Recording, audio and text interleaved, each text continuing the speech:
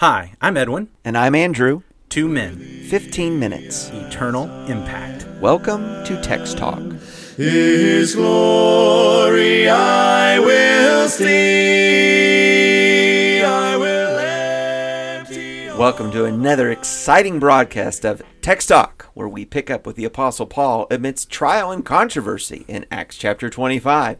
Edwin, what's our reading for today? Today we're going to read from Acts chapter 25, beginning at verse 13. We're going to go all the way to verse 22. I am reading from the English Standard Version. Now, when some days had passed, Agrippa, the king, and Bernice arrived at Caesarea and greeted Festus.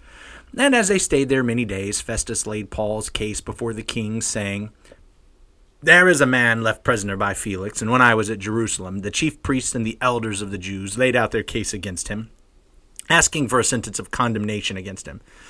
I answered them that it was not the custom of the Romans to give up anyone before the accused met the accusers face to face and had opportunity to make his defense concerning the charge laid against him. So when they came together here, I made no delay, but on the next day took my seat on the tribunal and ordered the man to be brought.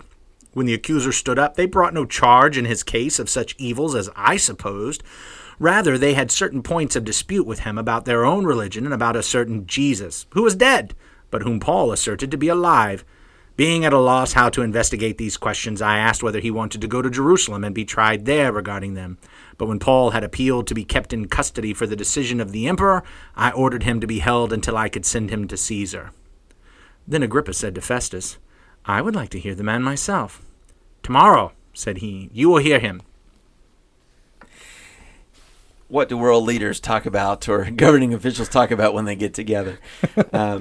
Festus is an interesting person here, as now he is appealing to someone at least a bit more local and having far more dealings with the Jews. Hey, what about this fellow Paul, and what about this situation? It seems to me we're still feeling out for some type of charge to send with Paul to Caesar. I mean, how do things get so far? How's this guy saying, I need to go stand before Caesar to hear me out, when we're not even sure what he did wrong? Well, it's a tough place to be a governing official in the Roman Empire.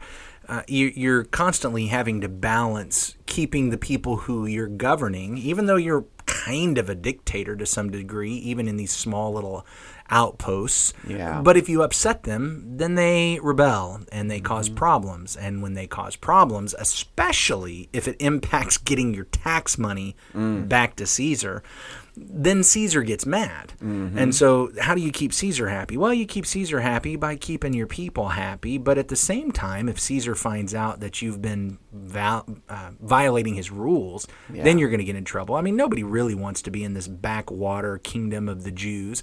And so they're hoping to get promoted along to some better assignment. And if it gets back to the Caesar that they're causing problems or violating the rules or mistreating Roman citizens, then they're going to be in trouble. And so that's what we find here.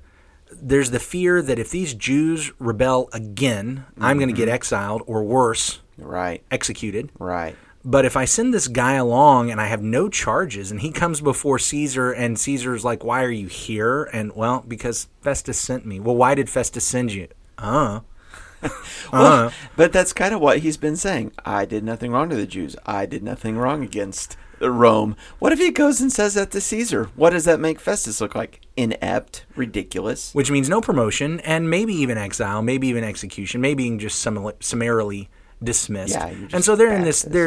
I mean, I don't want to act like this is just a terrible position. These guys are terrible people, and so you get in terrible positions when you're terrible people. Yeah. But what a hard situation they're in here. And so Festus, Felix, all of these guys are walking that tightrope of trying to keep the Jews happy. And so they've been hanging on to Paul, but now Paul has pushed them. Yeah, and so you've got this situation where Festus seems to be admitting he's done nothing wrong, right? I can't figure out what he's doing wrong, but he's picked up on this, that there was a man, Jesus, who a bunch of people say is dead, but Paul says he's alive. So maybe it has something to do with Jesus. But there's nothing about that argument that is against the law. Any law, right? You guys go argue about whether or not that fella's alive. Yeah. Stay out of my courtroom. Yeah. The thing that just keeps coming back to me, and I know we hit on this every week because it comes up, we've got the false accusations, but the accusations are false. Festus knows Paul wasn't doing anything against the law. Festus Right. knows Paul wasn't doing anything that warrants him being here. One of the other people in the Bible that this reminds me of, I think about Daniel. Okay. In Daniel chapter 6, when the satraps and the viziers are jealous and envious. Vizier, it's a great word. I don't think it's a biblical word, but that's the kind of the role. The counselors, the viziers. Listen, I listened to Text Talk, so I learned. So, and now we all have learned. So these satraps, these counselors, these viziers, these folks who are alongside, they're upset at Daniel because he's taking precedence over them. And so they want to get him removed. They start searching for ways that they can get him removed from his office. So they start looking for violations where he's breaking laws and breaking commands, and they can't find it. So then they start trying to look for things that he's just overlooking, things that he's not getting done properly. They can't find any of that. So finally they come around to there's only one way we're going to be able to get this Daniel guy. And that's if we can make up a law that asks him to disobey God, his God. He won't ever do that. If we can get a law made up that asks him to disobey his God, we'll get him. And so of course they did. They got the king, the emperor, to make it illegal to pray to anybody but him. And then, of course, this is Darius. Get Darius to set up a law that says it's illegal to pray to anybody except to him. Darius, I guess, was just oblivious to what was going on and didn't even think about it with one of his favorite counselors that he would never do that.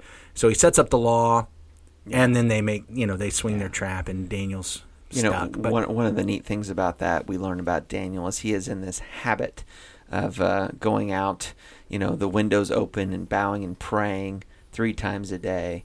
And the text says when he knew the law had been signed, he did it anyway. he went out and prayed again. And so he did not change his devotion to God at all when by the stroke of a pen it went from being legal to illegal. Just like that, he was still going to pray to God and serve God. And so Paul is pointing out, I have done nothing wrong. Festus knows he has done nothing wrong. This is something that I think we need to recognize as we submit to our government. We've already spent one episode this week talking about our responsibilities to the earthly citizenship that we have. And this recognition of, I don't violate the laws. Unless I'm being commanded by man's law to disobey God's law, then I obey God rather than man. That's what we saw with Daniel. But we see this idea of Paul, they couldn't bring real accusations against him. Yeah, and so what an incredible testament to the integrity of a Daniel, of a Paul, that they are known and recognized even by their enemies as being so true to God. The only way that we're going to get them, get them, is on their religion, on their conviction. We want you to make it illegal to believe that Jesus rose from the dead. That's what we really want. Yeah. Yeah. if you can do, because that's all. If you could make it illegal to teach that aloud, yeah, then they'd have him. I'm noticing that you're turned to Peter there. You might be thinking the same way I am. What do you got there? Well, just again the reminder of the attitude of God's people is that we are to, as much as possible, uphold and respect the citizenship, the rules of law, so that only in these extreme instances, like a Daniel and a Darius type edict, would we find ourselves being on, I guess, the wrong side of government, which God has ordained. In 1 Peter chapter 2 and verse 13, the Christians are taught, therefore, submit yourselves to every ordinance of man for the Lord's sake, whether to the king as supreme, or to governors as to those who are sent by him for the punishment of evildoers, and for the praise of those who do good. For this is the will of God, that by doing good you may put to silence the ignorance of foolish men, as free, yet not using liberty as a cloak for vice, but as bondservants of God. Honor all people, love the brotherhood, fear God, honor the king. A lot of the same ideas here in 1 Peter that we read an episode or two ago in Romans chapter 13. But understanding that God has an ideal with government placed there to praise those who do good and to punish the evildoers. But the liberty that we have in Christ, the liberty that we have in a society as Christians, we're not to use that to try to be involved in evil things and going against the laws, but to be in doing good. And by that consistent activity of doing good, put to shame those who accuse us of evil. Yeah, I was actually thinking of the paragraph before that one where he says in 1 Peter 2 and verse 11, "Beloved, I urge you as sojourners and exiles to abstain from the passions of the flesh, which wage war against your soul." Verse 12, "Keep your conduct among the Gentiles honorable, so that when they speak against you as evildoers, they may see your good deeds and glorify God on the day of visitation." So here's the idea that we are sojourners and exiles.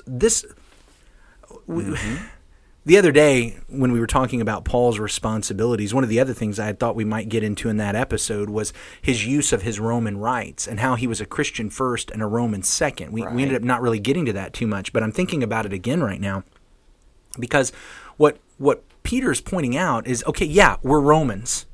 We submit to our governing authority. That's for them. Right. You and I are Americans, of course. Right. We submit to the governing authority, but really, we are sojourners and exiles. Right. First and foremost, we are Jesus' kingdom citizens. That's first and foremost. And in this, while because of legal, biological, civil laws, we have some rights in this country that we live, first and foremost, what we appeal to is our heavenly citizenship as sojourners and exiles in this land. And so we live honorably among them. We treat everyone honorably, which means we don't break laws. That's right. We don't rebel. We don't protest. We don't riot. Hey, when you are out of your home country and you've gone abroad, you've gone to France or you've gone to Israel or you've gone to Tanzania, you are an ambassador of your country. You are representing your land and your people in this foreign place. And we need to understand that we are citizens of Christ's kingdom and we are representing our King right here, right now. And so behave. Well, I come back to the point we've made multiple times this week that Jesus' plan was never for us to take on the kingdoms of this world in any kind of political or social way, but to take them on by spreading the gospel, by living right, by being personally just, by treating with justice. And of course, Christians have messed that up a lot. And I know in some of the discussions we're talking about today surrounding racism, there is a sad, sad history, even among Christians in our nation, of not living justly at a personal level, not just at a social, systemic level, but at a personal level. But our responsibility is to get that personally right and then pass the gospel along to others. The more people who personally start living right because they've surrendered to the gospel, that's going to take care of the social. The problem is most people don't want to surrender to the gospel. And we've got to make sure if I'm surrendering to the gospel, I'm really surrendering to the gospel and the King of the gospel. I'm sorry, you go ahead. I was just going to say, Jesus said, "My kingdom is not of this world."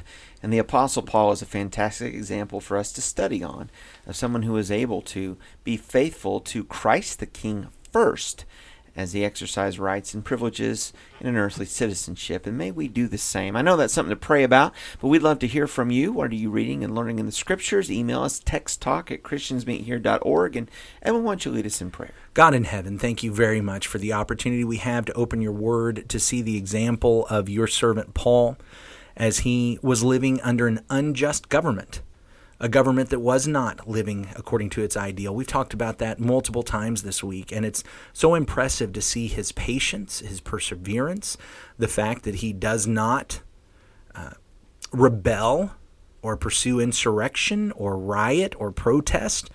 He doesn't do any of those things. Lord, he keeps preaching the gospel. Help us as your children today to live honorably among the Gentiles, to live in such a way that they cannot make any legal accusations against us, with this one exception. If we are ever commanded by our government to disobey you, may we stand up, may we live for you, and may we take whatever punishment our country, our fellow man will bring against us for obeying you. God, help us.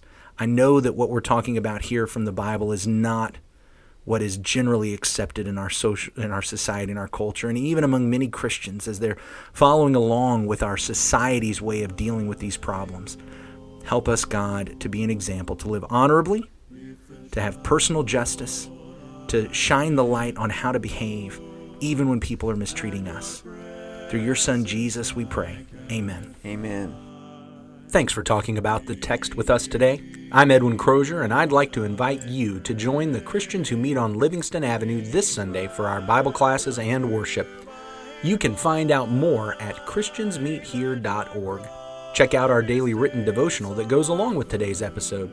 You can find a link for it in our show notes. Michael Eldridge wrote and sang all 4 parts of our theme song. You can get more from him at acapeldridge.com. Remember to subscribe, rate, and review our podcast so others can learn about it more easily. Have a great day. When I go.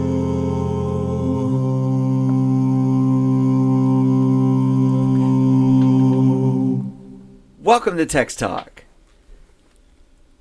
We're looking at... All right. Okay. That was, I don't know if that was your fault or my fault, but I point at you because you're supposed to talk. I know. No, you psyched me up. Okay. Welcome to Text Talk. Sorry. You're writing notes like you're writing hot mess. Hot mess recording. Okay. Welcome to Text Talk. We're glad that you've joined in for this conversation from Acts chapter 25, going through the 25th chapter there of the book of Acts this week. Okay. Yes, we are. This is a week on the 25th chapter, so we're going through Acts 25 this week. This week. All right. Welcome to Text Talk.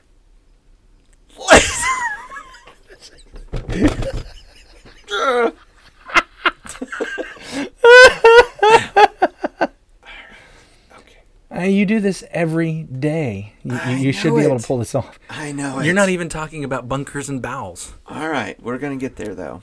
All right.